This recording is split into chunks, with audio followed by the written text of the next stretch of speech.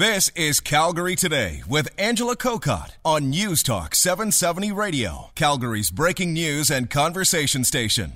Well, this actually ties in, as I said, to my conversation in the last half hour as we were talking about new research with multiple sclerosis. And of course, whenever there are diseases or conditions out there that people want to get behind, we know that it goes back to, well, I have to say it's probably Terry Fox that was the one that really I remember of someone saying, I'm going to run across this country and I'm going to raise money for cancer. Of course, sadly, Terry Fox wasn't able to complete the run. But since then, we have had countless numbers of people deciding to rollerblade, run, cycle across the country for a particular cause. In fact, actually, at 5:45, I'm going to be talking with Theo Fleury. He didn't run across the country, but he did a walk, the Victor's Walk, from Ottawa to Toronto a couple of years back, and they still have the Victor Walk, and I'm going to be talking to him at 5:45 about a documentary. However, I digress. I want to bring in Tristin Hopper. He's a reporter at the National Post because Tristin has written a recent article saying, if you're thinking about one of these charity runs or cycle, forget it. Hello, Tristin. Hello. What do you have against running and cycling? Just the idea. So it's a fair notion that's like, oh, I'm going to support this cause, so I'm going to run from St. John's to Victoria. That's the usual route. Or maybe you'll run from Alaska to somewhere. But either way, you think, I'll get on the road, and then I'll be running, and then people will see my sort of inspirational thing, and then the donations will just flow in. I wrote this to say that that doesn't happen. I mean, it's quite common that people will start doing that and then make almost no money. The market's just saturated. That on its own just doesn't get attention, and it can be quite a disappointing failure, especially if you head out. You spend a lot of money putting a run together, and then 7,000 kilometers later, nothing's happened, and in a way, you've actually lost money for charity. So this was just kind of spurred by, as a reporter, you get a lot of press releases, and there's been a few stories I've written where someone's mounted a large cycling thing or a run, and then when you look at the final figures, you're like, almost literally anything else would have been better for charity than this particular thing. So basically, I was just writing the story to say, you got to think these things through before you do it. If you're Theo Fleury, fantastic idea, because that's going to get attention, and he knows how to network and bring in donations. However... Yeah, go ahead. Oh, yeah, and if you're just some schlub like me, and you think, I'm just going to get on my unicycle, and then people will be like, hey, here's this guy on this unicycle, here's a check for whatever. That doesn't work. That's a myth. Wait a second. I was going to say, we've got to try something new like unicycling, and then you just took that idea out of my head. I think unicycling with Tristin Hopper might actually be kind of popular. But am I right in saying Terry Fox is probably the one where everyone remembers someone's running, and then suddenly all this momentum grew? Was there anyone before Terry Fox? Not fundraising. There was a few people. There's someone actually, he's a principal in the Yukon right now, and he's the guy that Terry Fox actually spoke to about running across Canada, and he did it just to promote, I think it was Expo 67 or something. He was doing it for some reason. Yeah. But I think the idea of just a very large charity, and it's very hard to recreate Terry Fox because we forget the reason we love Terry Fox is not that he was running, it's that he was running on one leg, and he was in excruciating pain the whole time. Look at there's about 12 statues of Terry Fox across Canada. Every single one of them has him grimacing in pain. So it was this vision of someone who, turned out did not have much long to live, just running in extreme pain a marathon a day. So it's not just the running, it's that he was putting himself through a trial that was quite brutal to watch. And actually, if you remember Terry Fox, and I was in broadcasting then, there really wasn't momentum for the first number of weeks for sure, right? It wasn't as if right when this guy starts running, everyone was talking about it. Sadly, it was the momentum that was building, and maybe, as you say, it became the fact that you saw this person with the one leg and who was in such pain and obviously didn't complete the run. Okay, so go back to Theo Fleury, because is that the hook then? You almost, first of all, have to start out with a bit of a profile before people are even going to look twice at you? Yeah, when I started this, I had a few examples of just dismal financial failures. I mean, runs that cost $20,000 to put together, and then they only brought in $6,000, so they're actually earning negative money for charity. I mean, just the exact opposite of what you want to do for a cause. So I went into this story thinking, oh, well, running across Canada is always a bad idea. Just don't do it. Do literally anything else. Hold a gala or something. But I kept running into instances in which it actually did make sense. So I was trying to find the unifying thread that brought that all together. And what I kind of figured out is before you set out on your run, you have to have a solid network in place of people who are going to kick you some money. You can't just assume that, mystical strangers are going to pick up the story and give you money. So you have to have, a network of churches, a network of service organizations, get corporate sponsorships. So I was looking at runs which brought in $700,000, $100,000, over $1 million. And each one of them, they set out with a media strategy and with a solid base of people that they knew were going to be able to contribute. So if you have just a Facebook page full of rich friends, that might be a good idea that they see a bunch of pictures of you struggling over the Rockies because they can write you a check. But if you're just a 21-year-old, regular number of, not a tremendously compelling story, you're just running for, a family member there are literally dozens of those across Canada at any one point. Just the sheer volume and in every mode of transportation you could think of, cars, bicycle, unicycle, hand cycle, some people just ride horses. It's all been done. So it's very hard in this particular thing. If you're going to run across Canada, you kind of have to be Theo Fleury, or you have to have a bunch of rich friends, or you have to be really good at selling yourself.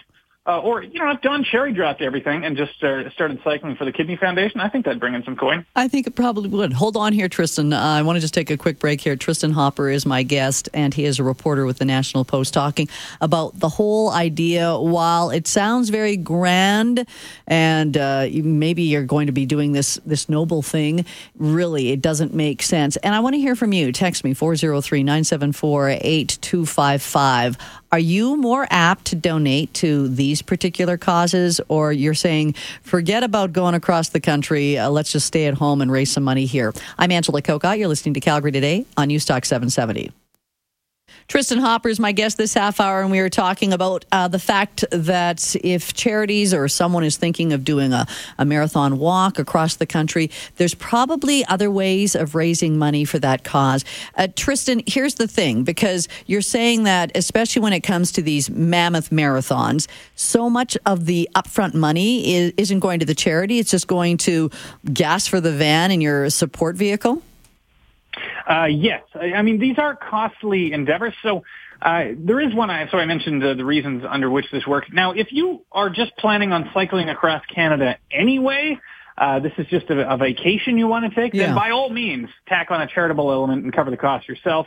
And say, well, I really want to cycle. But, while you're at it, donate some money for allergy awareness or something. Mm-hmm. Yes, if you're going to fundraise to cover the costs of that trip, so you're actually taking in donations, and this happens quite often, a lot of the particularly failed marathons I've seen, this is what happens. And then once you get out, you realize it isn't as lucrative as you thought.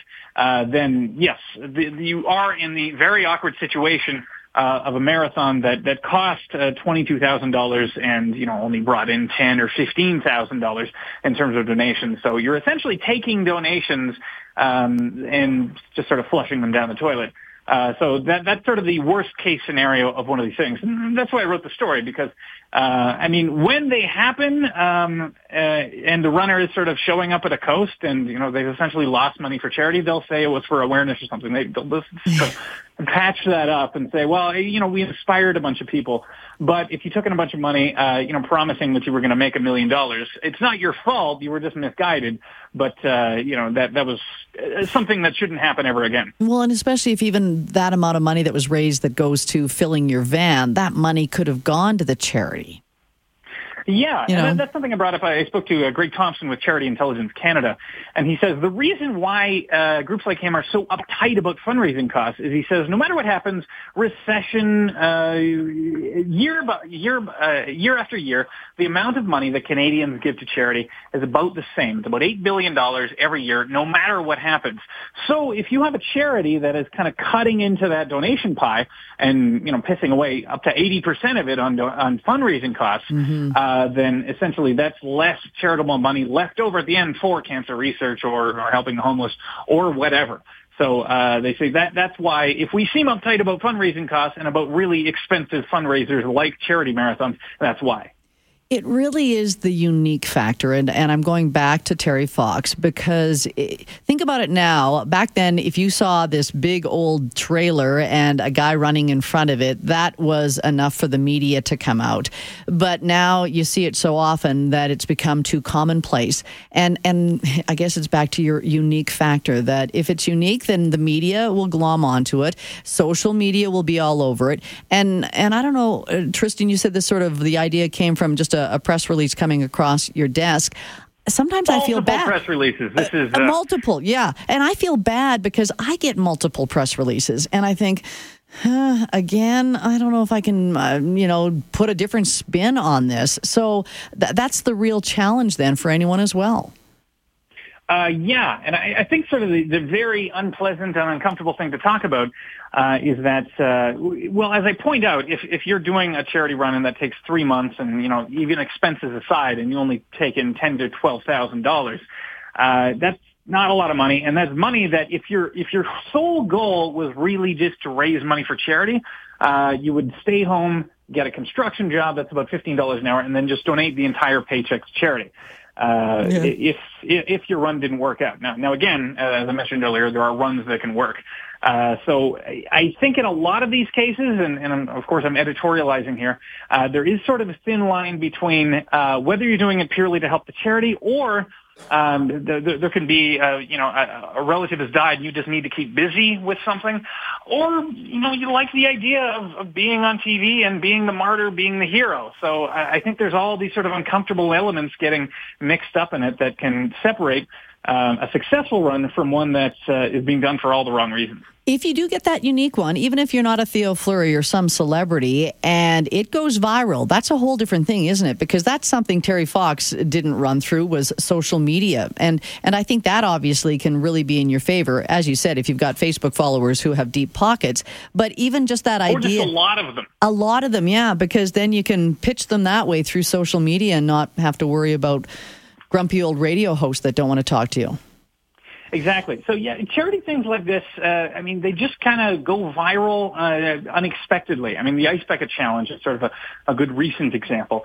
And, Rick Hansen and Terry Fox. So we think, it works for them, so it'll work for me. But those are very unique cases. This is Rick Hansen going around the world. No one had ever done that before. And then Terry Fox, I think it's just the fact that this was a young man. He only died at 22. Yeah. Just in incredible pain, seemingly superhuman determination, and literally became a martyr by dying halfway through the route. There was just so much behind that was so compelling, which has sort of made it stick in our minds. And there's very little that can match that. Especially if, you go out and you think, well, I lost a mother to breast cancer. I mean, that's an interesting story. But then once you get onto the road and you meet 6 to 12 other people who are running for the exact same reasons. So it's definitely a saturated market. I think the other thing, though, is even when you mention Rick Hansen, Terry Fox, I've said Theo Fleury, and I know he didn't do across the country. Sheldon Kennedy rollerbladed for a long period. Those were actual victims that were telling their story. With the Terry Fox, you're seeing this person who's gone through cancer. Rick Hansen wheeling around the man in motion around the world. So I think that also is a stronger element than I lost my mom to breast cancer. Mm-hmm. Yeah, so that taps into the other reason why you would do one of these things is to raise awareness. Now, as a cynical reporter, I hear raise awareness and think, oh, okay, well, you're just doing nothing. But then I think about Rick Hansen, who part of his Man in Motion tour was to raise money for spinal spinal health research, but it was also quite a successful awareness raising. He was saying, look, I'm in a wheelchair, I'm not a vegetable, I'm moving, and a great thing about the Man in Motion tour is he would make a speech in a town square, a shopping center, whatever. He would wheel up to the platform, and he couldn't get up it because they forgot to build a ramp, and then that shopping center would put in a ramp, and all those. So there's hundreds of ramps across the world because Rick Hansen, sort of shamed them into doing that. So if you have a solid strategy like that, I'm all for raising awareness. But if you're running to raise awareness, of cancer, colon cancer, it's very hard to justify that as a goal. But we're all pretty aware of cancer, seeing someone running isn't really going to enhance that any much. Now, before I say goodbye to you, I've just got a couple of texts here. But one says, easier to just set up a GoFundMe campaign. Yeah. You know what I mean? Go back to the idea that just stay at home and figure out a way to raise money without having to travel across the country. Yeah, and if you are putting one of these together, I mean, that's the uncomfortable conversation you have to have with yourself. I've held charity fundraisers, and I think there is a part of that. It's like, am I doing this charity fundraiser because I think it's going to help the children, or am I doing it because I like to be the guy hosting the gala, welcoming people, having people tell me how great I am? I mean, that's there was a part of me that did it, and I stopped doing it for that reason, and because I realized just sitting quietly and donating part of my paycheck was probably a more efficient way of helping. Yeah, I agree. And one more here. A long time ago when I was young, we did a clean-a-thon along highways and creeks for some fundraising. Today, I'd love to contribute to an event that actually helps the community instead of just a walk-a-thon, smaller scale than Terry Fox, no doubt. But there, someone is just saying, I would support different causes that I'm seeing just locally, and you're actually getting something done. So, Tristin, good conversation. Thanks so much. Anytime. Thank you. You bet. Tristin Hopper. And you can read Tristin's article at the nationalpost.com. Speaking of traveling across the country, let's see how it is just traveling in Calgary. Calgary Today with Angela Kokott. Weekdays at 3 on News Talk 770 Calgary.